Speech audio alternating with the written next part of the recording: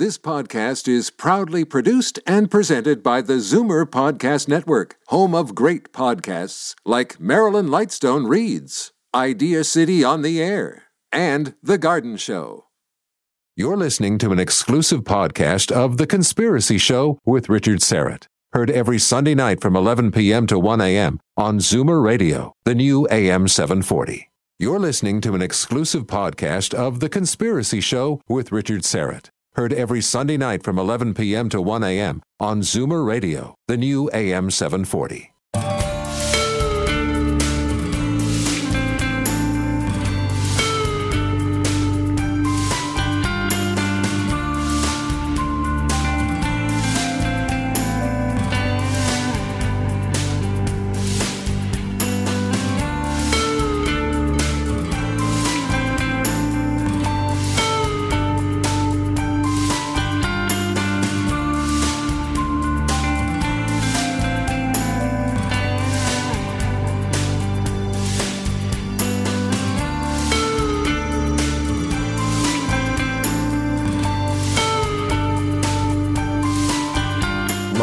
From Toronto, Canada, The Conspiracy Show with Richard Serrett from Zoomer Radio, AM 740.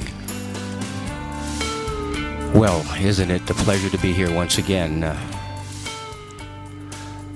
You may be expecting another voice, but this is the voice you're hearing tonight. My name is Victor Viggiani, and I'm sitting in for Richard Serrett, who's off on a little bit of a time out, weekend off, spending time with his family, and we're going to take you into the netherland of whatever comes next in this crazy field of,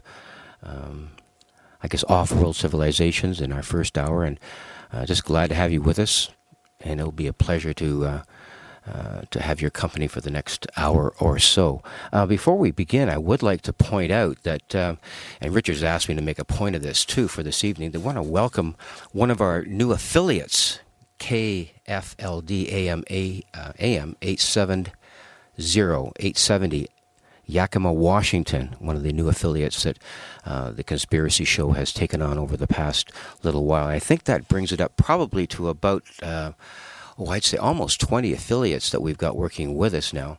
And we're just so glad to have that many people involved in the pursuit of listening to the Conspiracy Show and making sure that, we stay on top of things and that you do too. So one of the ways that we do that is each Sunday evening, we broadcast all kinds of strange and mysterious things here on The Conspiracy Show with Richard Serrett. And I have the pleasure on the odd occasion to guest host with him. Generally speaking, I do things with respect to the UFO issue. I have dabbled in other areas, but through his guidance this evening, he's allowed me the good fortune to speak about the UFO issue during this first hour. And I want to welcome you all to that. I suppose that, when you start talking about this UFO issue, and really there's no other way to call it. There's a lot of different things you can say about it. You can call it the UFO ET issue. You can call it off-world civilization. It really doesn't matter what you call it. The fact of the matter is that it is something very, very strange and very, very bizarre that we're trying to figure out exactly what's going on. And through my research over the past 35 years or so, I don't have any definite answers. I have a lot of opinions about it, but there's really not a whole lot that I know for sure. And the one darn good thing that I know for sure is that when we do find out what the heck is going on in our skies with respect to this issue, it could very, very well be something totally different than we expect it to be. And once again, too, there's many individuals in this field who we can speak to that have all kinds of expertise in the area. And there's people who value sightings, sighting reports. They delve into abduction phenomenon. They deal with the crop circle phenomenon. This evening, we are going to delve into a completely different area as far as I'm concerned. And one of the greatest researchers that I've had the pleasure of listening to and watching and following over the past little while is a lady named Linda Moulton Howe. And Linda is a graduate of Stanford University with a master's degree in communication. She has devoted her documentary, film, television, and radio writing to the production of concerns of science, medicine, and the environment. Linda has received local, national, and international awards, including 3 regional Emmys, a National Emmy nomination, and a Station Peabody Award in medical programming. Linda has also been involved in documentaries. They've included A Strange Harvest, which we'll talk about tonight a little bit more, and also A Prairie Dawn, focused on astronaut training in Denver. She's also produced documentaries on Ethiopia and Mexico for UNICEF. So without any further ado, we could probably extend that bio reading for another 15 or 20 minutes. Linda, welcome to The Conspiracy Show. Well, thank you. I'm glad to be here, and I thought I would at least start with a quote that goes to the heart of what you have raised to me and to the audience about what is the truth to some of the UFO phenomena, and that is back in 1979, September, when I was director of special projects at the CBS station in Denver, and my job was to do documentaries about science, environmental issues in Colorado and the United States and the world, that there was an uptick in all of the strange, bloodless, trackless animal mutilations, not only in Colorado, but throughout the Rocky Mountains, including Canada. There were there was hundreds actually in British Columbia and Alberta and that whole area of Canada. And so I thought, as an environmental issue, I was going to get to the bottom of what was happening with all these animals with the same patterns of bloodless excisions. And what baffled law enforcement, as I was beginning to learn, was that there were rarely tracks around the bodies of the mutilated animals, and that included no tracks of the animal, leaving sheriffs and deputies and others to say, well, how did the animal even get to the location where it was found dead with these strange bloodless excisions, sometimes on their back with legs up in the air? And, of course, what law enforcement concluded is that whatever was doing this was coming from the air or lifting these animals, and that goes to the heart of the quote from he was Sheriff Tex Graves of Logan County, Colorado for, I think, 23 or 25 years when I first met him in September of 1979 up in Sterling, Colorado. He was the very first law enforcement person that I went to as I started on the production of what became A Strange Harvest, the 90-minute special on TV. And he showed me 266 color Polaroid photos that he had taken in his work in the sheriff's office of all of these mutilated animals, strange and bloodless and trackless, and he was giving me an orientation through these Polaroids. And suddenly he looked at me and he said, Linda, I'll save you some time. The perpetrators of these animal mutilations are creatures from outer space. And I still remember, it was as if I were hit by an electrical cord or shock. I was not prepared for that to be the answer right at the beginning of my investigation. But 9 months later, after having worked literally 18 hours a day, 7 days a week, without let-up for 9 months, in traveling and filming and interviewing and editing and having the crew and I having strange experiences with odd lights and all kinds of things that happened. A Strange Harvest was broadcast on May 25th, 1980. It was the largest audience in the state of Colorado for at that time for anything that had been produced in the local stations. And the reason that I'm coming to is because I realized as mail started coming in, there were no computers then and there were no faxes. It was either typed or handwritten mail or phone calls. The switchboard could not keep up with the phone calls. The mailroom was dragging literally bags up to my office at the CBS station in Denver, and those bags constituted, in I remember 1 week's time, we counted up over 1,000 letters, and they were coming from literally all over the world, and most of them were saying, I've never told anyone this before, but and it was. Yeah. Do you think saying that they had seen animals rise in beams of light into a glowing object in the sky, or be lowered in the beams of light down to the ground, where they would then find them dead and mutilated.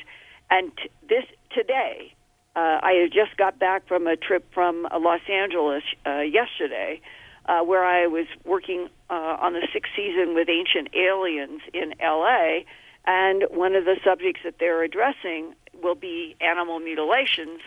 And I come back, and there is an email from somebody telling me, I have heard you on the radio, I have looked at Earth Files, and you have mentioned animals rising in beams of light or being lowered to the ground and being found mutilated. And this is a woman, and she said, I saw one of these cattle being raised in a beam of light with my own eyes in the 1970s, and she's going to give me more information. And I'm just saying, this is the reality of the facts, whether or not people have been exposed to them much or not.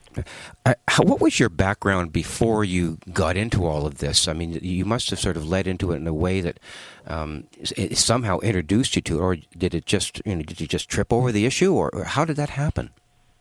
I did my graduate work, my master's degree at Stanford University in Palo Alto, California, where I got a master's degree in communications, working on documentary films with the Stanford Medical Center and the Stanford Linear Accelerator. In fact, my master's degree film was with the Stanford Linear Accelerator right at the time that they were beginning to try to get rudimentary computers. I was at Stanford from 1966 to 68, graduated in 68, and during those 2 years they were trying to get computers to analyze the bombardment patterns so that humans would not have to do all of that laborious labor. And that's what my film was about. And I was hired by KNBC in Los Angeles to work as a hard news reporter. I covered everything. And from there, I was asked if I would work in documentaries. And soon I had my own program that I was producing out of the East Coast, the West Coast, and Los Angeles, again, having to do with environmental, medical, and science subjects. And I was married, and my husband, at the time, was accepted to Harvard for a degree process there. And so I was hired from KNBC to ABC in Boston. There I did all of their medical programming. I did science programming. I was awarded as a producer in a Peabody there. So my work in science, medicine, and the environment kept being solidified. My then husband was hired to head a video company's effort in Denver, Colorado, and I was hired from Boston to Denver to head their special projects. Well, that's terrific. Area. Now, okay, I'll have to hold you there. I'll have to hold you there, Linda. We're going to take a break, yeah. Okay? Thank you. Yeah, just stay with us. My name is Victor Viggiani, and you're listening to The Conspiracy Show with Richard Serrett. Stay with us. Good evening and welcome back. My name is Victor Viggiani, and you're listening to The Conspiracy Show. Once again, Richard is off on a well-deserved rest, and we're sort of filling in for him. And we have on the line from her home in Albuquerque, New Mexico, Linda Moulton Howe, researcher and I guess documentary producer in many, many different ways of many, many different aspects of the UFO issue. We've got her on the line now, and she's just been explaining to us a little bit about the animal mutilation. Linda, you know what I'd like to do is I've done my first reading of the book of Alien Harvest back when you first put it out. And one of the things that I was absolutely intrigued about was the kind of incisions, I mean, I guess we're getting a little specific here now, was the kinds of incisions that were made with these animals, and, be it they horses or cows or whatever they were. And the incisions were made in such a way that there was no bloodletting, and they were sort of cauterized to a point where there was very little cell disruption. It wasn't like there was a cut. There was something very specific done. What are the kinds of theories that you've uncovered that may explain some of the kinds of incisions that you've seen? Well, your listeners can see hundreds, literally, of photographs that I have accumulated in what I have been doing almost full-time the last 14 years, and that is I report, edit, and produce earthfiles.com. It is a news website that is focused on science, the environment, and real X-Files, while I have also done more documentaries and lots of radio and all kinds of other things. But Earth Files today might be the largest encyclopedia of what you're describing, and that is what is the physical evidence in the animal mutilations that has been documented in a phenomena that goes back at least 100 years. When I started on A Strange Harvest, I talked with a producer in London at the BBC trying to find out what in Europe the BBC had investigated in terms of animal mutilations and the types of excisions that you're talking about I'm going to go into. But I think it's important to set the facts on the landscape and how large in time this phenomena is. And the BBC had a journal in its own work looking at unusual and bloodless animal deaths in England. And the producer told me that they were actually trying to find a journal that they'd had in research on a program that went back to 1911, 104 sheep found on an Australian billabong with ear missing, eye, tongue, jaw, genitals, and rectum cord out, 104 sheep. No tracks around any of the animals' bodies, including not the animals' own tracks, and no blood on any of the white hair. Now, how is this possible? Jump to all of the work that I did with veterinarian pathologists and a hematologist pathologist in Denver, Dr. John Altshuler, and many of these photographs and our laboratory work and other documentation have been included in the 4 books that I've done, the documentaries that I've done, and now it's, I think it's about 2,200 reports representing 50,000 images, illustrations, and documents at earthfiles.com. Mm-hmm. And in that work, there are photographs of what are called serrated edges. For any of your listeners who may ever have used pinking shears on cloth, cutting patterns to sew a dress or a shirt or something, the pinking shear leaves a kind of triangular pattern, meaning it's a lot of pointed edges. And when you go to a lot of the photographs that I have in my books, the documentaries, and earthfiles.com, you will see the serrated edge as recently as June, July to August 1st in Hagler, Nebraska. I've been dealing with a tremendous number of mutilations in 2013 from England, throughout the United States, and Argentina. And one of the most interesting in Hagler, Nebraska, is a rancher, Alex Peterson, who has had 5 unusual animal deaths since mid-June up to the August 5th. And he is, of those 5, 3 were mutilated heifers, or mutilated, I think they were all young, and they were pregnant. And one of them that was found on August 1st just absolutely, completely stunned this rancher. It was one of his pregnant cows. Now he's already had 2 pregnant cows mutilated, but this one, I have photographs at Earth Files that show how extraordinary this is. This big, heavy, pregnant cow was found with her head dropped into a narrow hole in the pasture. In the bottom of the hole, there were spider webs. And as Alex Peterson said to me, Linda, when we finally got her pulled out, they had to get a tractor hooked up with ropes.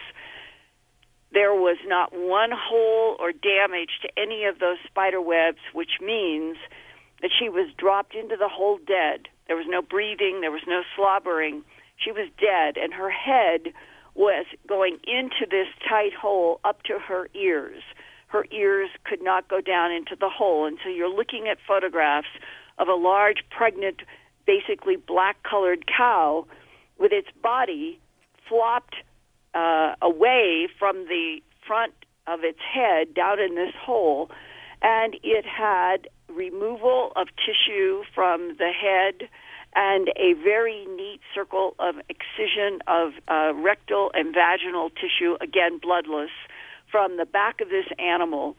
And in all of the cases in the Hagler, Nebraska, approximately from the middle of June to August 5th, so about 7 weeks of 5 unusual animal deaths, 2 not pregnant, that you have the classic signatures, no blood, no tracks, and leaving Alex Peterson, when I first talked to him, to say that he and other ranchers had heard about the possibility that extraterrestrial biological entities had been harvesting from animals around this planet for a long time, and he wanted to know what I thought. And I said, that's exactly what law enforcement told me in September of 1979, but when I would say, as director of special projects at the CBS station in Denver, would you please tell me that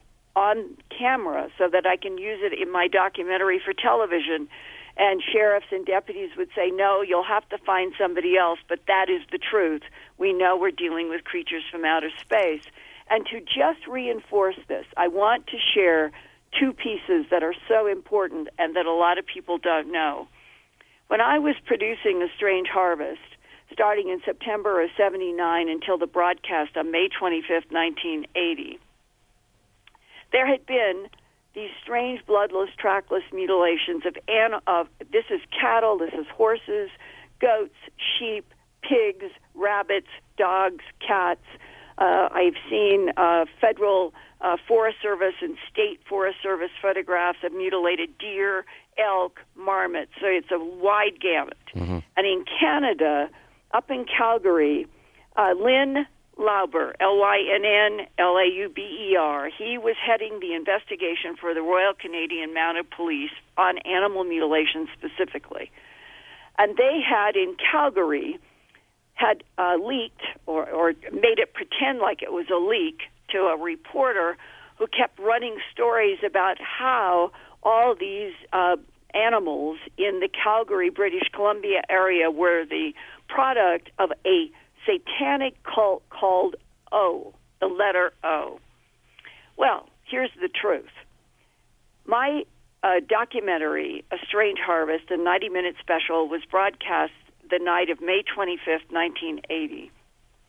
Within 2 weeks of that broadcast, I got a phone call from Lynn Lauber, head of one of the RCMP divisions investigating animal mutilations. He said that he had gotten a copy of my documentary in the broadcast and had watched it, and I remember him saying, Miss Howe, I know that what you have reported is accurate. Well, that made me say, well, sir, I'm reporting extraterrestrial biological entities. He said, yes, we know that's the truth. I said, but you the RCMP and the media in British Columbia have been reporting that it is a satanic cult named O. Sorry, I've been suffering allergies and a cold. Mm-hmm. And he said, this was a quote to me, Director of Special Projects at the CBS station in Denver, from the head of animal mutilation investigations in British Columbia, Canada. He said, yes, we wanted to get the public and the media off our backs, and it is easier for us to operate with everybody looking for satanic cults instead of extraterrestrial. So how can they possibly justify this kind of rationale or explanation when it's quite clear that there is a very clear other explanation? Now, the RCMP here in Canada, I'm familiar with some of the work that they've done with respect to the UFO phenomenon, and they dare not make a link with the UFO phenomenon indirectly. They will not speak about it. They will not espouse any information about it. They will remain close-lipped. Now, do you understand? I'm telling you about a private phone conversation from your British Columbia, Calgary, RCMP investigator of mutilations in 79 to 80, who is calling me after the broadcast of my documentary, A Strange Harvest, to tell me that he knows that what I have reported is true, even though it contradicts their own information to the media, as he's explaining that they pushed the satanic cult answer to the media that ran with it, knowing that the RCMP knew they were using an excuse that was not true to get the public and the media off their back. He's not saying that to me on the camera. He's talking to me in a phone call to the TV station where I worked to tell me that. And he and I actually exchanged information about certain aspects of animal mutilations, which he asked me to keep secret, that I already knew, photographed, and documented. And he asked me specifically if he shared things that they were investigating and that I wouldn't report them for a while because in Canada they were trying to keep certain details away. And I honored that for some time. And this is my point is this is not the first time. This happened in the United States. For people who can remember back in the 79 to 80 period, that there was an alleged investigation by a man named Kenneth Rommel, Rommel. And there was a big fanfare in newspapers about how Kenneth Rommel, head of it was an investigative division in the district attorney's office, I believe, in Raton, New Mexico, and that he had formerly worked for the FBI, and he was getting a $119,000 grant to study animal mutilations and make a formal report. Well, I went to see Mr. Rommel in October of 1979, late September, somewhere right in there, at the beginning of the production on my documentary, A Strange Harvest. And by then, I already had veterinarian pathology reports about the fact that the excisions in many of these animals with the serrated cuts had been done with something of high heat. And I had data to show him at the beginning of his investigation. And when I was sitting across from him before the camera was ready to roll, he said to me, "I'm going to prove that there is nothing to these animal mutilations except predator." And he's saying this to me as a reporter and a TV producer before we've even done the interview. Mm-hmm. And when I presented to him during the interview the hard data that had come from CSU and pathologists, he did not even want to look at the photos or the documentation. It was then very clear to me he was being given money to whitewash the fact that the animal mutilations were being done by extraterrestrials, and that our government, in a variety of ways, wanted to muddy the waters. And so his was the first volley, and it came out in a big interview, of all places, Penthouse magazine, that Romney did an interview with this magazine about how there was nothing to animal mutilations, and that one of his proofs was not only in New Mexico and Colorado that it was just predator, but that in Bentonville, Arkansas, that the sheriff's office had purchased a cow, put it out in a field, had a star scope trained on it, and they were proving that there was nothing to it but foxes and crows and things like that. Of course. Well, that's quite easily to explain that way. Okay, but there's something critical here. Okay, on the other side of our break. What I learned from the veterinarian working with that sheriff's office, and I can tell you or not, but I'm just... Yeah. Okay, we'll come back with Linda in a moment. We'll just take a break now. You're listening to The Richard Syrett Show. My name is Victor Viggiani. All of this should be presented in a formal, executive, official, congressional hearing of why has the agencies of the United States government, the Department of Justice, the FBI, the CIA, the NSA, the DIA, the NRO, they've all been studying this. They have more data than I do. Why shouldn't this country get back on the track of being of and by and for the people. That, of course, is the voice of Linda Moulton Howe, our guest this evening, speaking to us from her home in Albuquerque, New Mexico. I could barely understand it because it was so echoey. Well, we tried to capture you a little bit different that time, and it was part of your I guess your dissertation at the hearings. But yeah, at the citizen hearing. That's right. Yeah.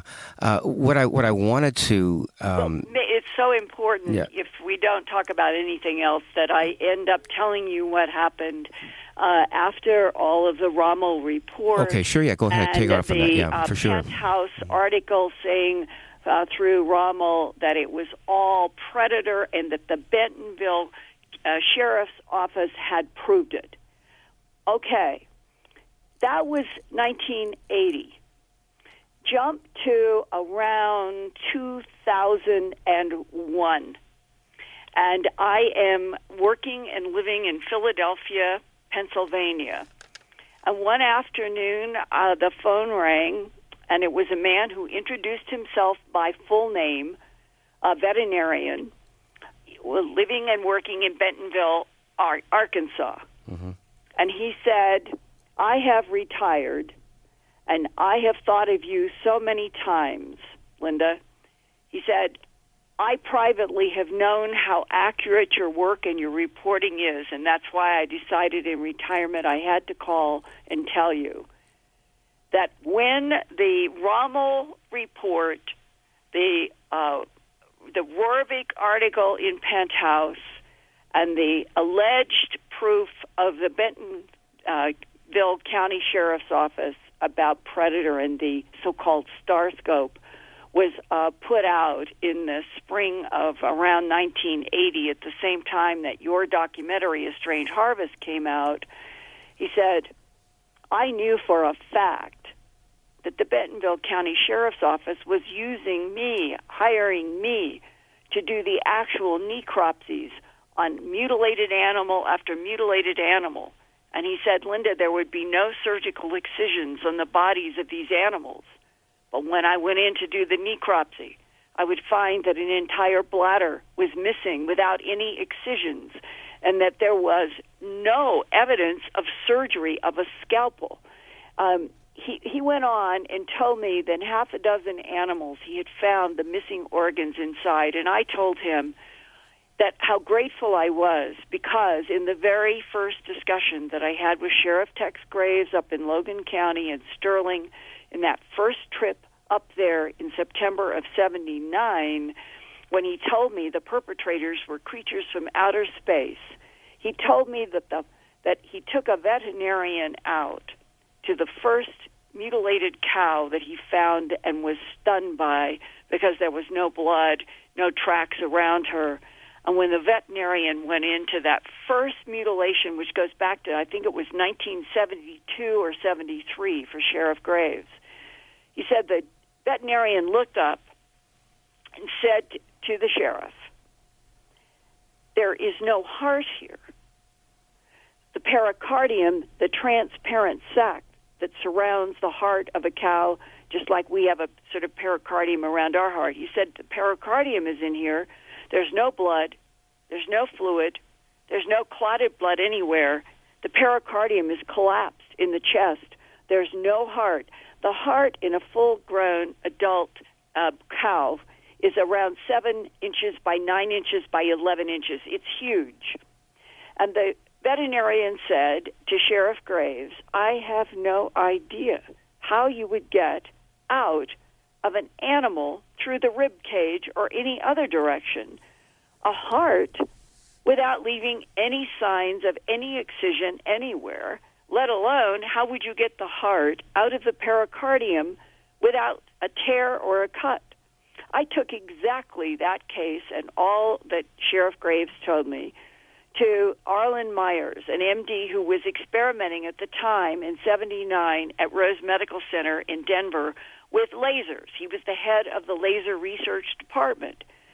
I took the photographs, I took the reports that I had, and when Arlen Myers was looking at these photographs and we were discussing the necropsy that Sheriff Graves had told me about with the missing heart, Arlen Myers said to me, you know, that has been one of my goals in my life. I've been hoping that eventually, and at that time I was interviewing him in 79, he said, my goal has been that in approximately 30, 35 years, I hoped in my lifetime that we could develop molecule-specific laser surgery that would go through skin, cartilage, muscle, bone, would interact only with the molecular structure of a heart, of a liver, of a kidney, leaving no trauma to the body, that they could excise tumors or do whatever was necessary, and it would be molecule-specific. And he said, what you have here, Linda, in these animal mutilations reminds me of my own goal for future surgery. Well, let me tell you something. All of that you're talking about begs the question why. And on the other side of the break, I'd really like to address the whole issue of why this is happening. So we're talking to Linda Moulton Howe, and on the other side of the break, we're going to try to find out if she has any thoughts about why all of this is happening. Stay with us. You're listening to The Richard Serra Show. Something is very wrong in the underbelly of this country that I think is related directly to a policy of denial from World War II about the fact that extraterrestrial biological entities, to use our government's own phrase in its own alleged documents, are interacting with this planet, have been for centuries, and that there is an intimate relationship between what we are and what they made. And that might explain why there's no wholesale evidence anywhere that the non-humans want to kill humans. They want, it appears, from my point of view as an investigative reporter talking with so many people, that there is an ongoing research program about what is happening on this planet and the surface life on Earth. Just before the break, we were speaking with Linda Moulton Howe regarding the kinds of incisions that have been made in these so-called animal mutilations. And I was just about to ask you, Linda, as you alluded to in the clip, as to why all this is happening. In the clip, you alluded to the overall program of research here on the planet. Have you or others come up with possible theories as to what possible rationale could be used by the off-world civilizations, the ETs, for doing what they're doing? Can you give us shed some light on that for us? In that excerpt from the testimony I was giving as an investigative reporter in Washington, D.C. at the National Press Club in the first week of May this year, I'm referencing the going back to 1983, April 9th, I had been contracted with Home Box Office to produce an hour for HBO. The working title was UFOs, the ET Factor. HBO came to me because they had screened A Strange Harvest, the documentary I was talking about, and they wanted me to do an hour that would go beyond A Strange Harvest and include animal mutilations, but go into sort of the question you're asking into other aspects. And in the process of my beginning to do the script, Peter Gersten, who was an attorney in New York, had been hired by the Center for UFO Secrecy, CUFOS. He was a police officer, I think, from Connecticut originally, Larry Fawcett. And they were the very first organization related to trying to understand what's going on with the UFO phenomena to file in the United States a Freedom of Information Act that did not become law until around 1976-77, right in there.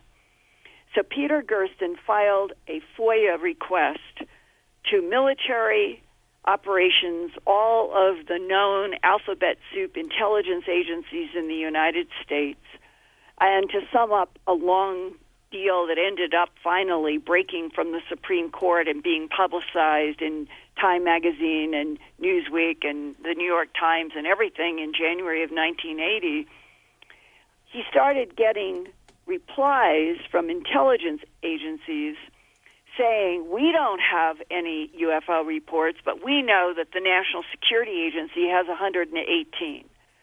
So intel agencies were pointing fingers at other intel agencies, and that was perfect. He could then send those letters to the agencies that were being fingered, and pretty soon he had a tremendous file, and they were able to get all the way to the Supreme Court for the now famous historic in-camera session in which all of the intel agencies were arguing that they could not reveal the documentation related to the Citizens Against UFO Secrecy because it would threaten national security, without explaining why. And what was released from that famous FOIA case with Citizens Against UFO Secrecy were dozens of all black pages, which Stanton Friedman then used often in his career. Now, this is the same attorney who set up a meeting for me at Kirtland Air Force Base because he, Peter Gersten, after all of this FOIA and Supreme Court and all of that work, had been receiving correspondence from a variety of people who appeared to be whistleblowers. They were either in military or something, and one of them was at Kirtland Air Force Base in Albuquerque, and Gersten said, it made a great deal of sense, you're starting out on the HBO documentary. Citizens Against UFO Secrecy and I want to explore the famous case at Ellsworth Air Force Base when there was an alleged exchange of weaponry between non-humans and military. We've got somebody at Kirtland who says they have information that they are now prepared to deliver on some of this background, on witnesses and so forth. You go there. We will go to South Dakota, and you can use this as an area of an actual investigation that you can film. It'll be in your HBO. That's the behind the scenes of how I came to go to Kirtland Air Force Base, thinking that I was going to get names, addresses, and details about this military-like exchange with extraterrestrials in a craft at Ellsworth Air Force Base in 1978. So when we go throughout all these punch doors and secrecy and all of this stuff and end up in an office where I think I'll be there for 20 minutes and out, the man who is now in the office and at this desk says, my superior officers have asked me to show this to you, and he pulled out a manila envelope, pulled out a file, had about a dozen pages in it, and he said, I've been asked to show this to you. You can read it. You cannot take notes, and I want you to move from where you are to that chair in the middle of the room. And all of that was very confusing and baffling because I was sitting at a chair where anybody normally in conversation would sit, and I was so green and innocent and naive that at that moment it did not occur to me that he was directing me to sit in a chair that was videotaped, audio taped, still photographed. I was completely 100% monitored from then on. And that what I read was a summary for the top page, all caps, said, briefing paper for the President of the United States of America, and it was that formal, on the subject of unidentified aerial craft, UACs, and throughout the document, the acronym unidentified aerial vehicles or unidentified aerial craft were used interchangeably, and the word or the acronym UFOs or UFOBs was not used in this document. And when I began reading the first page, it went into the history of retrievals, sightings, the Mantell case, the Robertson panel, grudge, sign, all of the history. And then it got to a page where it started summarizing how the United States government had retrieved craft and extraterrestrial biological entities, both dead and alive, from a variety of locations. It listed those locations. There were 7 or 8 of them that range from a location in the northern nation of Mexico, south of Laredo, to Magdalena in New Mexico, to 2 different cases in the Roswell region. It mentioned material that had been retrieved in 1947, and a live extraterrestrial biological entity that had been retrieved in yet another crash in 1949. Obviously, none of us knew about. Aztec, New Mexico, locations in Arizona, and so forth. And then it got to a paragraph that said, these extraterrestrial biological entities have manipulated DNA in already evolving primates to create Homo sapien. All questions and mysteries about the evolution of Homo sapiens on this planet have been answered, and this project is closed.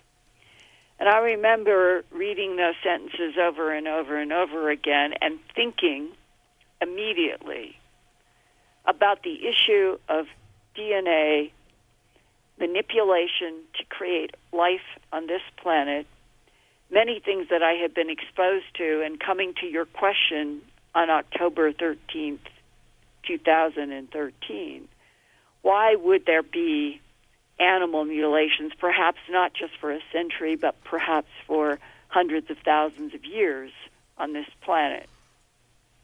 Homo sapien is only about 35,000 years old in the current form. Preceding was Neanderthalensis. And so our memory as a current species doesn't go back very far. And that everything that I've been exposed to up to this day is that the animal mutilations in the northern and the southern hemispheres of this planet serve 2 purposes. One is the harvest of genetic material to be used for a variety of purposes that would include the creation of different kinds of biological containers. The second is for sustenance. That's a scary thought, isn't it? Can you hear me? Yep. Oh, I can hear you. You faded away. I don't know what you just said. No, that's a scary thought. A very, very scary thought for sustenance, and just that scares the heck out of me when I hear that. I try never to communicate in whatever form I'm working in from a position of fear, because I have literally traveled by myself all over this planet.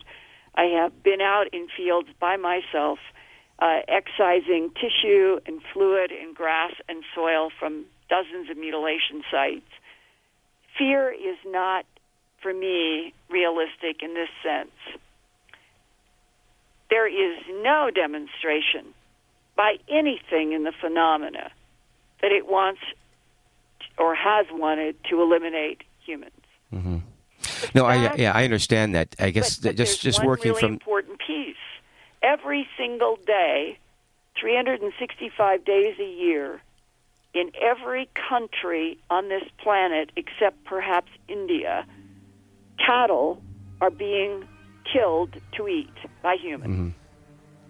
If we are dealing with intelligences that made humanity, and that they have some sort of a monitoring and interacting program that is not in our faces, but is perhaps behind the matrix, the fact that they might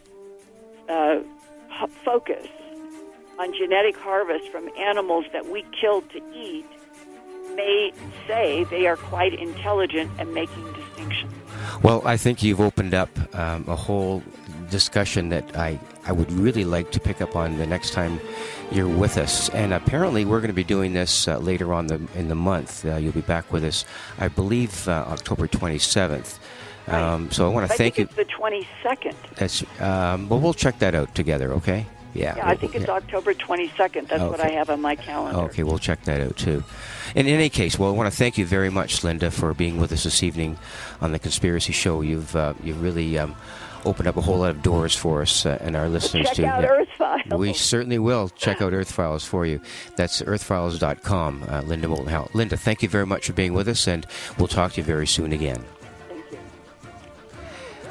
Linda Moulton Howe, my goodness. Lots of information there to digest. This evening has been a pleasure, and I want to thank you all for listening very much. Please check out the Richard Syrett website, richardsyrett.com. My name is Victor Viggiani. Thank you very much for being with us. Good night. Good evening. My name is Victor Viggiani, sitting in for Richard Syrett this evening. He's off on a well-deserved rest for this weekend, and it is my pleasure to man the microphone and take you to places that you've not considered before. And it's indeed a pleasure, and I thank Richard for the opportunity to allow me to do this kind of thing with you. Before we begin, I would like to welcome one of our new affiliates here to the Conspiracy Show. And I guess maybe it's time to mention KFLD AM 870, Yakima, Washington, to the fold. I think that pretty much gives us approximately, I would think 20 affiliates that are right across the United States enjoying the great entertainment that you can hear every hour by hour here on the Conspiracy Show with Richard Syrett. This evening, we've got a very dynamic and very disturbing program to present to you. Genetically modified food, or GMOs, genetically modified organisms. We sit down at the dinner table just about every single night, or we have breakfast, and we consume different kinds of food, and without much thought behind it. And you go to the grocery store, you pick up broccoli, you pick up your asparagus, you pick up your meat, and so on and so forth, without too much thought. We take it for granted a lot. And I think that it's something that we need to revisit in ourselves, too, with the kinds of things that we're ingesting on a daily basis. And when you leave it at that level, it's not too disturbing, because not too many of us take it as seriously as we should. But then when you at the corporate level, and the kinds of things certain corporations are doing to put these kinds of genetically modified foods on our plate through the grocery stores and so on, in restaurants, etc., it really raises a few issues about the kind of control that corporations have over our lives, our daily lives, every single day of our life. In one way or another, there's a corporate entity, be it media, be it government, be it communications, whatever it might be. Large corporations are having control over our lives. I know that with regard to things like technology, cell phones, and all of these kinds of things, the kinds of control that we have, the contracts that we enter into with some of these communication companies, they have control behind things, or of things, and with things that we do not see. We don't see into the back rooms. And this evening, we want to try to do a little bit of that, is bring you some information that just might enlighten you about the kinds of foods that we're ingesting, and the kinds of things that certain corporations are doing to those foods before they even come close to being on our plate. And this evening, we've got one guest who's going to help us along through that and point out some of the real, problems with the kinds of things corporations are doing. And our guest this evening is Dr. David Carpenter. He's an MD. He's a public health physician whose current position is director of the Institute for Health and Environment at the University of Albany, as well as a professor of environmental health sciences within the School of Public Health at the University of Albany. After receiving his MD degree from Harvard Medical School, he chose a career of research in public health. After research positions at the Institute, he came to Albany in 1980 as director of the Wadsworth Center for the largest public health laboratory in the United States. In an effort to build ties with New York State Department of Health and the University of Albany, resulting in the creation of the School of Public Health, a position he held until 1998, when he became the director of the Institute of Health and Environment. So I'd like to welcome to the Conspiracy Show Dr. David Carpenter. Good evening. Thank you very much. Great to have you with us. And I must say that I ran into some of your work on the wonderful documentary that was put together just recently about the world according to Monsanto, in which you played a role in appearing in part of that documentary. And that documentary, the specifics of it were that you were involved in a case in Alabama, Anniston, Alabama, if I recall correctly, where there were certain kinds of PCBs that were put into the environment, and you were part of that research. Is that correct? That's correct. Anniston, Alabama is the site of one of the two plants operated by Monsanto in the U.S. that manufactured PCBs, and I think those were the major manufacturing sites in all of North America. They were manufactured in Anniston from 1929 until the early 1970s. And first of all, there was almost no study of the health of the people that lived around the site until a lawsuit was entered, and actually a series of lawsuits, and I served as an expert witness in many of these. And they documented just enormous health problems of the people that lived near the site. And furthermore, that the magnitude of the health problems were related to the levels of PCBs in their bodies. PCBs, polychlorinated biphenyls, were manufactured there. They were a very useful product. They were an oil, and depending on how heavily chlorinated they would either be sort of like a kitchen oil or they'd be very viscous. And so they were used as hydraulic fluids. They were good electrical insulators, so they were used in capacitors. We still have a problem in New York City right now because all the fluorescent lights that haven't been replaced for 20 years still have PCBs in the ballasts and the lights, and sometimes they leak and cause problems. But the research problem, the lawsuits raised the issue of the problem, and then Senator Shelby of Alabama really forced the federal government to mount a research program studying people in the city. I've been a major part of that. It was operated basically by a consortium of universities, and my role was to study the cardiovascular disease patterns in the residents and rates of hypertension. And so I've been very much involved in that, and actually just today submitted another manuscript to a scientific journal on some of our results from those studies. Mm-hmm. What is it exactly about PCBs that makes them dangerous to us? Well, they are known human carcinogens. They were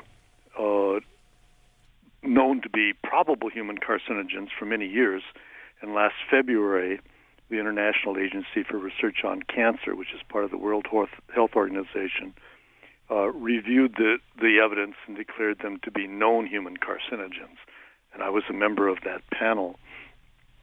The problem with them is that they're fat-soluble substances, and because they have so many chlorines, it's very difficult for our body to destroy them, and therefore they accumulate primarily in our body fat. But our body fat is in equilibrium with our brain, our organs, and when you have this known human carcinogen circulating, it does increase the risk of cancer, and the evidence for that is just overwhelming. But PCBs do many, many other things. Most people know that children exposed to lead have reduced IQ, but PCBs do exactly the same thing. They also increase the risk of attention deficit hyperactivity disorder. They tend to reduce the function of your thyroid gland, which regulates your metabolism. They increase the risk of diabetes. They increase the risk of heart disease. So there's almost no organ system that's not affected. They suppress the immune system, which is part of the reason why they increase the risk of cancer. but that also increases the risk that one will get an infection. Or if you get an infection, if your immune system is not up to par, it will be more serious and more long-lasting than it would have been otherwise. So these are very bad, of course. bad chemicals. In my experience as an educator, I started teaching back in 1969, Doctor, and as a young educator, I had 35, 40 students in front of me, as most teachers did back in those days. And by and large, most of the students, and I don't want to generalize here, but most of the students were, of average ability. But as I moved through my career, both as a teacher and as an administrator, it was really clear after, oh my goodness, I'm trying to think exactly when my first sense started. Probably in the early 80s is when I began to see, as an educator, when I moved into administration, this really strange onslaught of children with attention deficit disorders, different kinds of hyperactivity, a huge onslaught of asthma, and all these things seem to kind of flower at the same time. And I'm trying to figure out, when PCBs came onto the scene and even lead, I suppose, as you alluded to.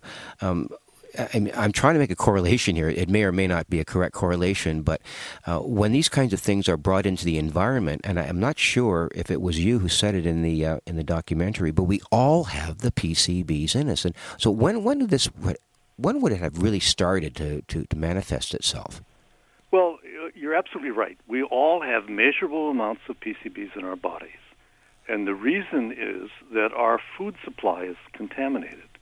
If you eat a hamburger, the fat that's part of that hamburger is going to have some PCBs in it.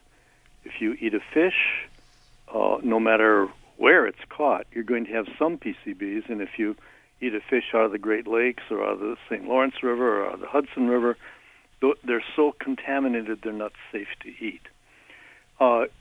I think, and this will lead into our study, our discussion of corporations.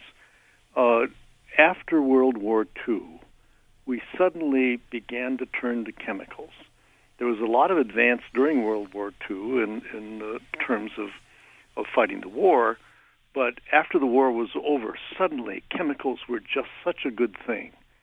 So we used DDT to kill all of the insects and never thought about the fact that it, like PCBs, stays in our body and has all kinds of adverse effects. PCBs had been manufactured before that, but they became in widespread use after World War II. And that period in the 50s and 60s and 70s was really a peak time when everybody thought chemicals were just the most wonderful thing in the world, and nobody really asked the question, do they have harmful effects? And also, do they stay in our bodies? Now, we still have chemicals all over the place. We have chemicals in our personal care products, in our deodorants. We add antibiotics into our soaps. And all of these chemicals, many of them have not been studied carefully to determine whether or not they're hazardous. And so they have potential problems. Of course. We're speaking with Dr. David Carpenter from the University of Albany in New York. And I hope you'll join us on the other side of the break. My name is Victor Viggiani. Stay with us. Welcome back. My name is Victor Viggiani, sitting in for Richard Serrett this evening on The Conspiracy Show. And it is our pleasure to have along with us this evening Dr. David Carpenter from the University of Albany in New York. And we are talking about PCBs and, I guess, corporate behavior in regards to the kinds of things that they let escape into the environment, because as Dr. Carpenter just alluded to, the chemicals at the end of World War II were the apparent savior of the industrial direction that the planet was going at the time. And from my understanding, Dr. Carpenter, a lot of these corporations, when they began, as far back as 1929, from what I can understand, is they began making these kinds of chemicals, and they didn't really do the due due diligence that they needed to do to, first of all, find out what they were making, and the second of all, to find out what the impact would be on the environment. Now, how did this kind of information, first of all, get set up within these corporations, and then, concomitant with that, why do you think some of these corporations, literally, in my information and my research, withheld information from the public and the government about what they were making? Well, in all of this legal activity in Anniston, Alabama, one of my colleagues prepared a full booklet that's entitled What Monsanto Knew. And the question is, at what point in time did Monsanto realize that PCBs were hazardous? And the answer to that was they knew that very, very early when their workers began to show signs of sickness. And some of the early signs were what's called chloracne, which is a skin eruption that reflects very high exposures. A lot of the diseases caused by the PCBs, however, take years to develop. So it's certainly true that early on they didn't realize the great variety of diseases were caused by the agents. But, number one, the corporations were concerned primarily about their bottom line, their profit.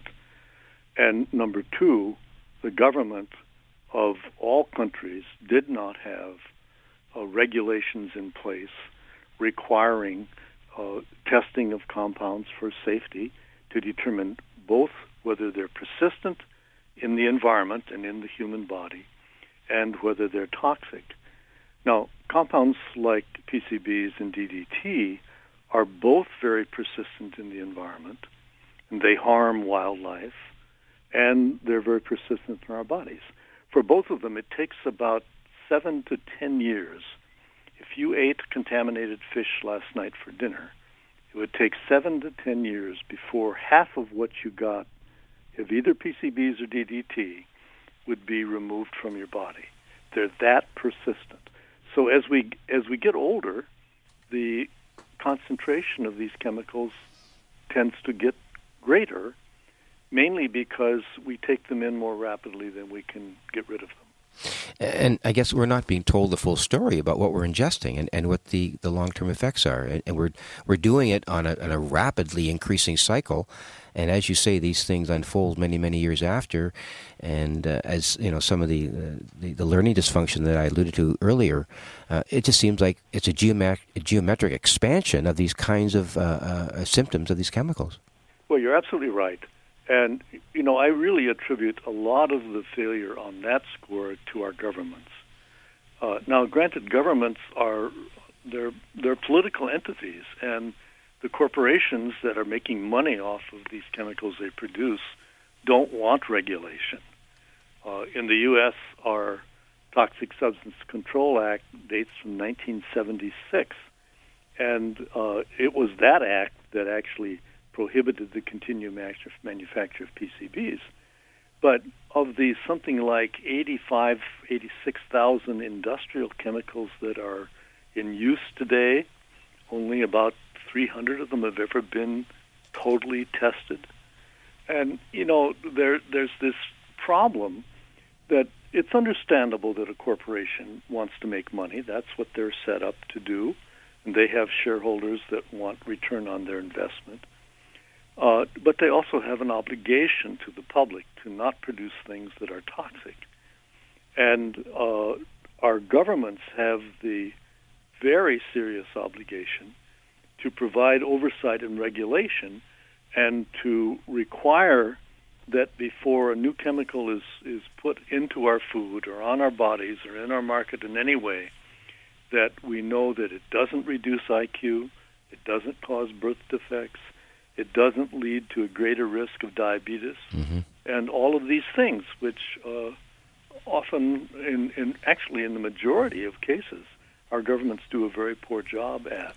I think the Canadian government does a better job than the U.S. government, but even the Canadians' process is not as rigorous as it should be.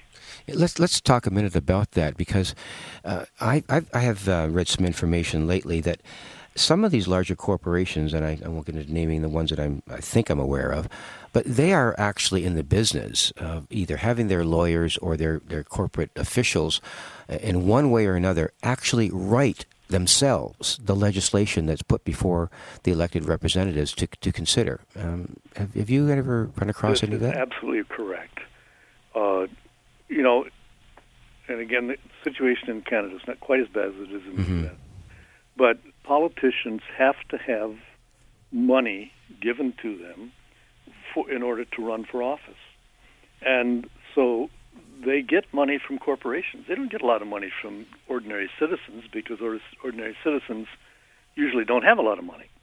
But corporations whose profits depend on sale of something will provide funds to politicians, provide advice to the politicians, and often have their lawyers write draft legislation. So it becomes a system where things are done that protect the corporations that fail to protect the public. In your work, I guess, I mean, you took on this project with the Alabama situation, and in having read some of the things on your website, what kinds of work do you do to try to enlighten the public on this? Well, first what I do is my own research, and I have ongoing projects not only in Anniston, Alabama. I've got a project looking at the Mohawk Reservation at Akwesasne on the Canadian-U.S. border, where for 20 years, almost 30 years now, we've been studying the effects of PCBs in those persons. There, the source of PCBs were the aluminum foundries on the St. Lawrence River, run by General Motors, by Alcoa, by Reynolds Metals. They used PCBs as hydraulic fluids, and when they leaked, they washed them down the drain into the rivers. So the St. Lawrence and its tributaries have very high concentrations of PCBs in their fish. And then I have another project in northern Alaska where I look with a native Alaskan population that eats marine mammals, and they, even though they're removed from these sources down in the more temperate regions, these compounds go by the air to the polar regions, come out of the air, and then concentrate in the fat of these marine mammals that are the main diets of those people. So I start by doing the research that documents in the most rigorous fashion that I can that there are health hazards. And then in addition, I try to explain the results of those studies to the public. And many scientists are a little afraid of doing that because often the press will distort what you say and so forth. Another example, I was part of the team a few years ago that looked at contaminants in salmon. And we found that farm salmon, particularly farm salmon from northern Europe, were so full of these persistent chemicals that cause cancer. It included PCBs, it included DDT, a variety of other pesticides and dioxins. And using the fish consumption advisories that EPA, the U.S. EPA gives, whereby if you know the concentration of one chemical, you can calculate how many meals of fish, standard size meal, that you can eat per month without increasing your risk of cancer. And they have other formulas if there are more than one cancer-causing agent. We calculated that the fish from Northern Europe, you could only safely eat one meal every 5 months without increasing your risk of cancer. So, you get the research results, and if they're hidden in a scientific journal that only other scientists see, it doesn't provide information to the public. So I've tried very hard to be one of the translators. I, for many years, had a weekly radio show called The Health Show. I've written regular articles in a local newspaper. I don't hesitate to go on the radio, as with this show, to try to explain not only how we get exposed to these chemicals, but what their health effects are and what we can do that would reduce our exposure. It seems like a really almost incredible or impossible situation, because the way technology is moving, these chemicals are getting more and more sophisticated, and the corporate, I guess, compulsion to put these products on the market and to make a profit, it seems like a never-ending string. Well, it is that. It's exactly that. But, the public is not stupid if they're provided with information. And I think that the only way we're really going to have government step up to the plate and insist on the regulations that are appropriate is if the public understands that you're not dumping on all business. That's not the point. You're not trying to shut down corporations just for the sake of shutting down corporations, because we all benefit from the products of industry. But it's not inappropriate in any way to demand that their products that they produce and that they make money on not be harmful to the public. Yeah. Well, I think it's something that the media has to pick up on, because if it's not something that's an educational process that occurs on a frequent basis, the general public just literally falls asleep about these kinds of issues, because we can have issues that are brought up in each city and town across the United States and Canada, and these things seem to rise and fall like balloons. They go up one day and then they're down the next. So we really don't pay attention to the really important things that are going on consistently in our daily lives. And I guess the work that you're doing and these kinds of radio programs that we're providing here provide some sort of backdrop to enlighten people to say, listen, there's something going on and we need to pay attention to it. And I suppose really the only way out of this is being more demanding of our elected officials. I think that's exactly right. That's the lever we all have. We all have the vote. We all can also inform our elected officials, because they're human like anyone else. They don't have time to read on every subject. And when people become knowledgeable about the dangers of chemicals in our food supply, they really need to insist that our elected officials do everything they can to pass laws that will protect us from harm from chemicals. In a lot of ways, it's like a game of darts.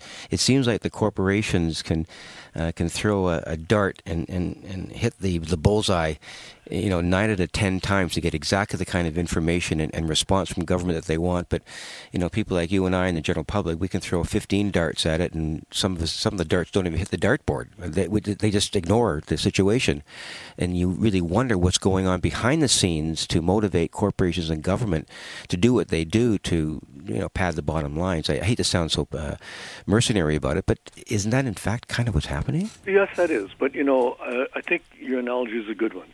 That you and I may throw 15 darts, and some of them may not hit the dartboard, but 1 or 2 may. And I think that the fact that if we have a whole pile of people throwing 15 darts, even if only 1 or 2 hit the target, that's the only way that we're going to get change, because the general public doesn't have a lot of money. It's the corporations that have the money, and the politicians depend on money. And when someone gives them a lot of money, they feel obligated to assist them. And I don't mean to say that all politicians are just bought, but that's part of the real world. So it is imperative that the general public, first of all, become informed on these issues, and secondly, press their elected representatives to do something about it. Is there any specific process that you've been involved before that's been successful in doing and bringing to a head something very specific, other than perhaps the Alabama situation? Well, it's hard to say specific things. I've been very much involved in looking at health effects that people suffer from if they live near a hazardous waste site here in New York State. We have a good registry of hazardous waste sites and what chemicals are in them. And we have also a good hospitalization database, so that if you go into a hospital, that hospital must report to the state health department every disease you have.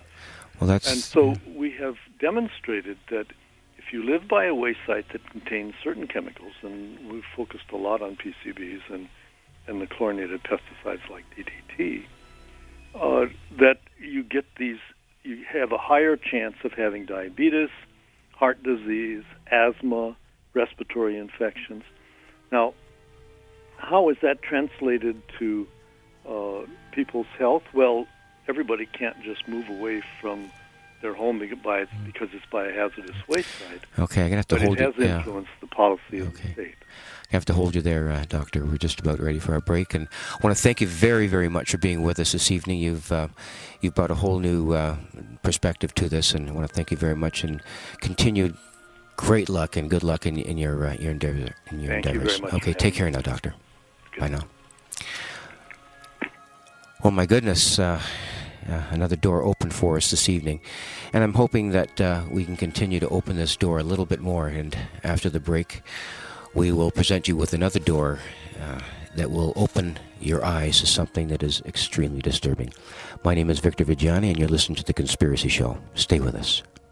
Welcome back. My name is Victor Viggiani, and I'm sitting in for Richard Serrett this evening. And once again, I'd like to welcome all of our affiliates to The Conspiracy Show. It's a pleasure to have you with us.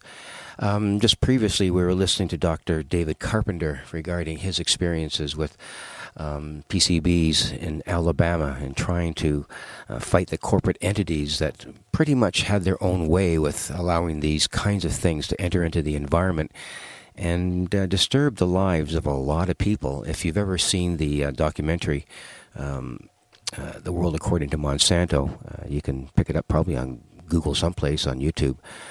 Very interesting. It's an educational process all in and of itself. And if you're a thinking person at all, it will disturb you. It will be very, I guess it'll grab you in a way that kind of makes you think, my goodness, what am I doing? What kinds of foods am I ingesting? And how long will it take those foods to develop into other kinds of things within my own body? And not only my own body, but the body of my children and the people that come after me. So I'll tell you something. It's sitting here and being educated in this way is not an easy thing to do. But I think we're going to go in another direction completely this evening, and what I like to call brush the fur the other way. And in a way, we learn by being disturbed. And this next guest that we have on, I think, will be a kingpin in doing that, because I know that he has some very, very strong feelings about the GMO situation, and in addition to that, the dairy industry and how the dairy industry has been affected in a very specific way with respect to transgenic kinds of substances that are injected into the kinds of foods that we eat. Peter Hardin started the milkweed in 1979. Over 3 decades, the paper has become the standard for dairy reporting in the United States. And Mr. Hardin brings 30-plus years of experience and contacts in the USA dairy industry to the pages of the milkweed. He and his wife live in Brooklyn, Wisconsin.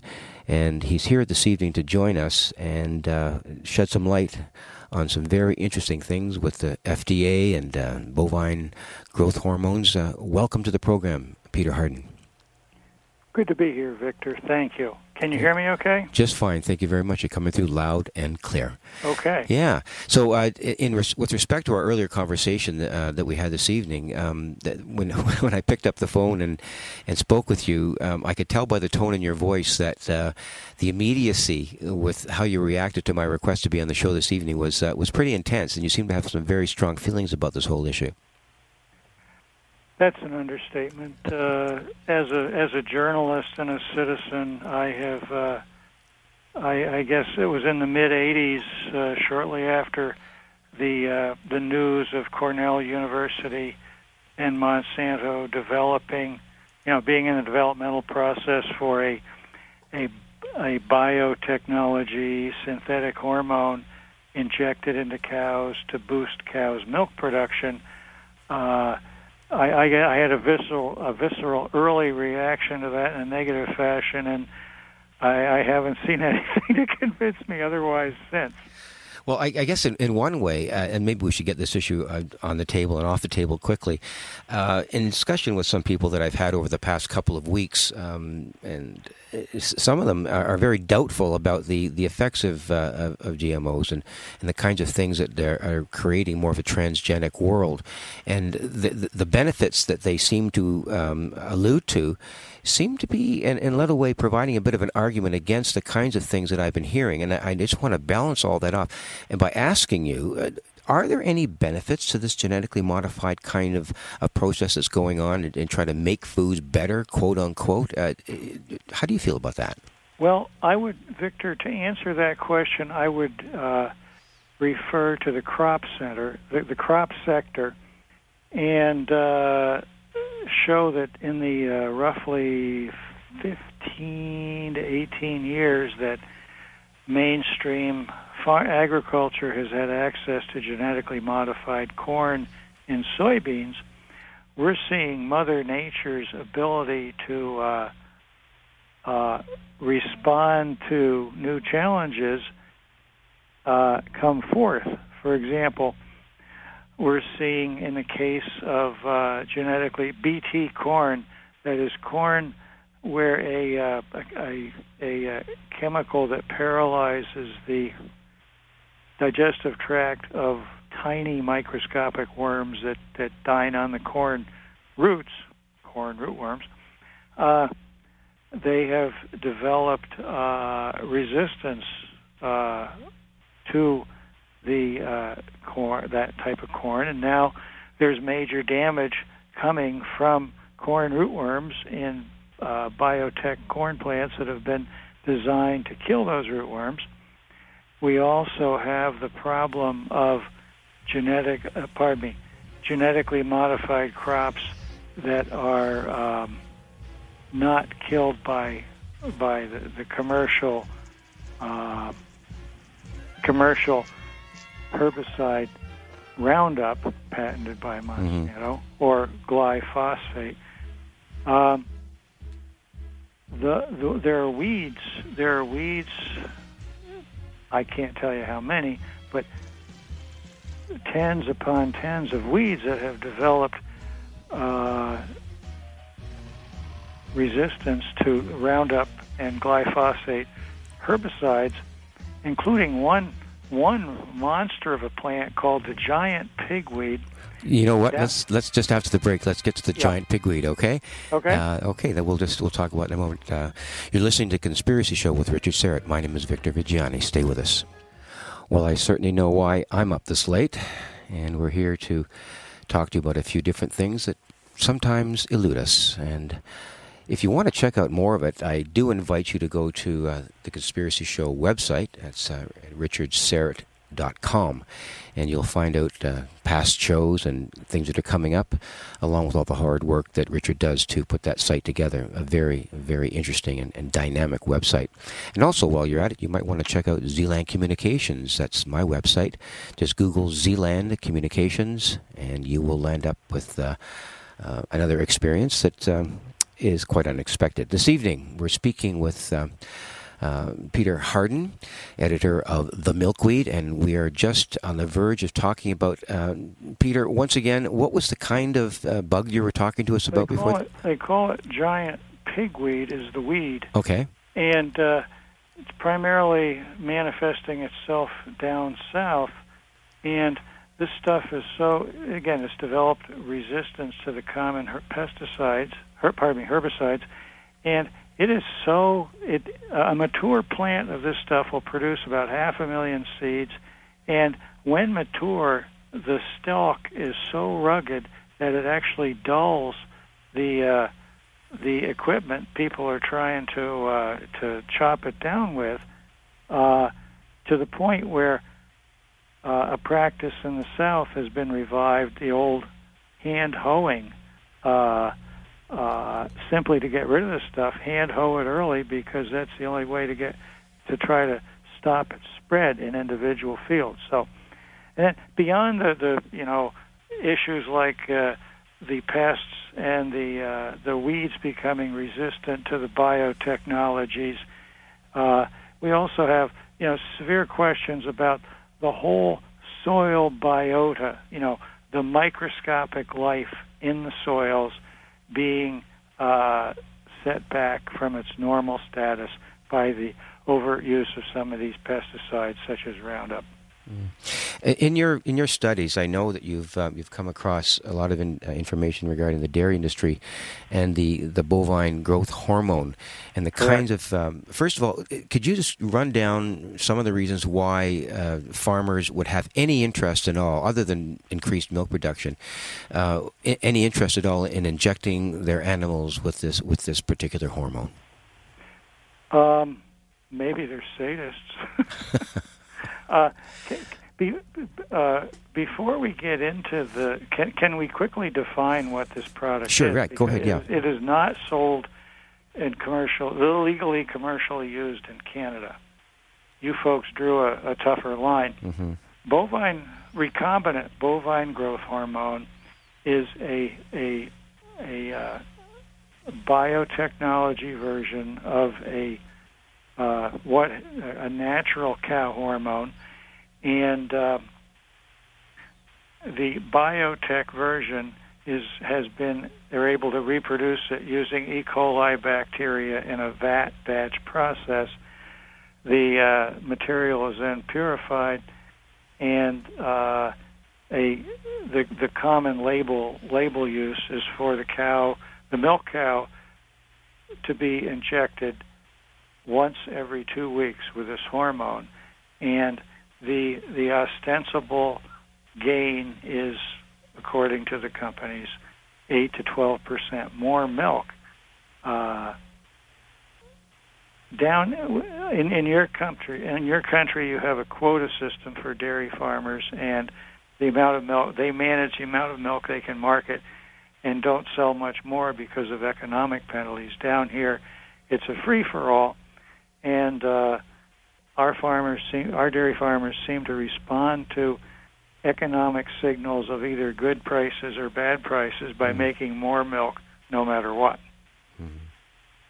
So this technology appeals to some of them, although it was originally approved in February of 1994, and over time, through consumer complaints about the milk, they didn't want to consume dairy products made from milk of hormone-treated cows. We probably see the product used in about 15% of U.S. dairy cows. So what does it do to the milk and to the cows themselves?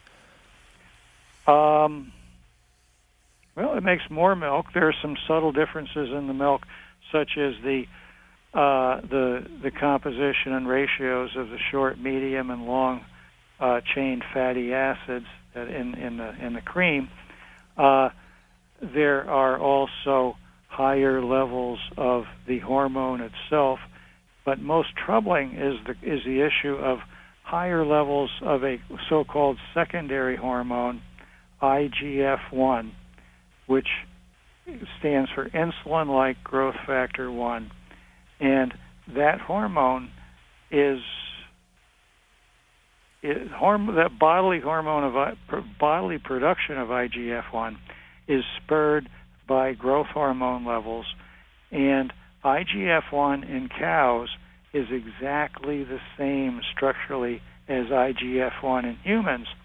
IGF-1's function is to circulate to every cell in the body and coordinate cellular function. That's a miracle if you think about it. But do we necessarily want more of that stuff in our milk? No. I guess, well, I've heard descriptions of milk having pus in it and things like that. There's some really dastardly things going on. I wouldn't go that far. Oh, there are legitimate arguments about the use of the hormone boosting udder health problems, and the udder's response to health problems is to produce more white cells. I wouldn't go quite that far, but some people have. Yeah, I also understand that it changes some of the size of the internal organs, like the ovaries and things like that. Yes, yeah. yes. Yeah. In 1990, I received animal health study files that had been generated by a Monsanto test at its test farm near St. Louis. And what happened was, after milking 80 or so animals for 10 months, the test was over. They killed the animals, had broken the animals during the test into four treatment groups, and versus the control group, the three different levels of dosage for the three groups receiving the actual drug, there was a huge increase in very critical organs such as thyroids, liver, heart, adrenals, kidneys, and ovaries, and that expanded size of these types of organs and glands are regarded by toxicologists as critical early signs that something's wrong. Mm-hmm. And then, for example, on pregnancy, the control group had a 93% pregnancy rate, and the 1X, 3X, and 5X dose level groups, pregnancy rates were in the 50% percentiles. So here's the bottom line. The hormone accelerates the body's metabolism. There's 30% more blood that flows through the heart of these animals, and their organs and glands are working overtime. And you can imagine, take the example of a car engine or a tractor engine, there are certain upper limits of performance, or RPM, to which these engines are designed. And as with a cow, you push the engines past their design capacity, and something's going to give. Well, I guess that all alludes to the next point, I suppose, is the kind of corporate behavior that's involved in all of this, with corporations knowing full well that the kinds of things that they're putting onto the market for farmers and different individuals involved in the transgenic, distribution of these things, there's a profit line there that has to be maintained. And what is the balance that's achieved by this? The long-term dysfunction that's going on seems to be absolutely deleterious, yet these corporations seem to have the permission of government and media and even implicitly through some of the citizenry to go ahead and do whatever the heck they want. And it seems that's the status quo. As one of the original activists opposing recombinant bovine growth hormone, if we had known how the deck was stacked against us early on, we probably wouldn't have bothered, because the cow growth hormone was simply the symbolic first food biotechnology, major food biotechnology out of the genie's bottle, if you will. And behind it now we see perhaps 80 to 90% of our soybeans and corn seed in the U.S. is biotech. They've got biotech alfalfa, which is pretty scary because that's a perennial, and just massive changes in our fundamental foods. But the cow growth hormone was the first, and the revolving door between, in this case, Monsanto and the FDA, and I should say, and also Monsanto remunerated automatons. It was absolutely shocking. But here's what's really scary. The head of FDA's branch that approved bovine growth hormone back in the early 90s, Michael Taylor, he is now our nation's food safety czar, implementing a set of draconian new food safety rules that are going to substantially put small and medium farmers and small and medium food processors out of business. Wow. So this one has a long tail that goes all the way to the present. For sure. I hate to use the pun, but you've given us a lot of food for thought this evening in many different ways. It is a very it's a tormenting kind of thing to know that we're going in those kinds of directions without the proper controls. Very quickly, tell us a bit about your website, The Milkweed. Well, I don't pretend to have the most sophisticated website in the world. Our address is www.themilkweed.com, and it gives a reflection of what the paper has. My paper is a 16-page tabloid, published monthly, 5,000 subscribers, no advertising. The paper is strictly supported by subscription revenue, and we feature original reporting, economic analysis, investigative reporting of many factors that go into our modern U.S. dairy industry. Well, it's been a pleasure having you with us this evening. I'm totally enthusiastic about learning more about this because it's a domain of information that I'm woefully inadequate about, and it's of such importance that it's the educational process that's involved in all of this is because we're ingesting this stuff into our bodies, and our children are involved in it too. It's something that you really can't take for granted. Do I have 30 seconds more? You certainly do. Yeah, go right ahead. Okay. Probably one of the most damning articles we ever printed was in August of 2006, where we showed that the incidence of milk duct tissue cancers in postmenopausal women jumped by approximately 60% from 93, which was the year before RBGH was approved, and within 5 years up to 98 or so. Mm-hmm. And those types of cancers, I understand, are very tough because they're fast and deep. I just think the playing with synthetic hormones in our food supply is a very, very dangerous and bad idea. Well, I think that you've pointed that out very well this evening, and I think it's something that, as I said earlier, you've given us food for thought. And I want to thank you very, very much for joining us this evening, Peter, because it's almost something that we have to revisit at another time because you really can't do it in 30 minutes on the radio. Please. Yeah, it'd Please. be something that we could definitely look at again. I want to thank you very much for joining us, Peter Harden. Take care Thank now. you. Okay, bye-bye. Bye-bye. Well, there you have it. My goodness. We hope that you can spend some time thinking about some of the information that you've heard.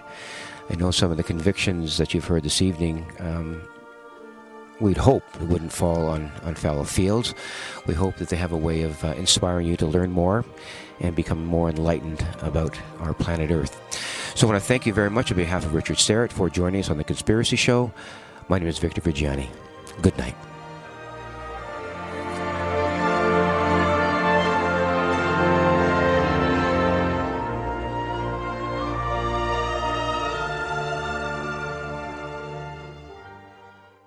This podcast is proudly produced and presented by the Zoomer Podcast Network, home of great podcasts like Marilyn Lightstone Reads, Idea City on the Air, and The Garden Show.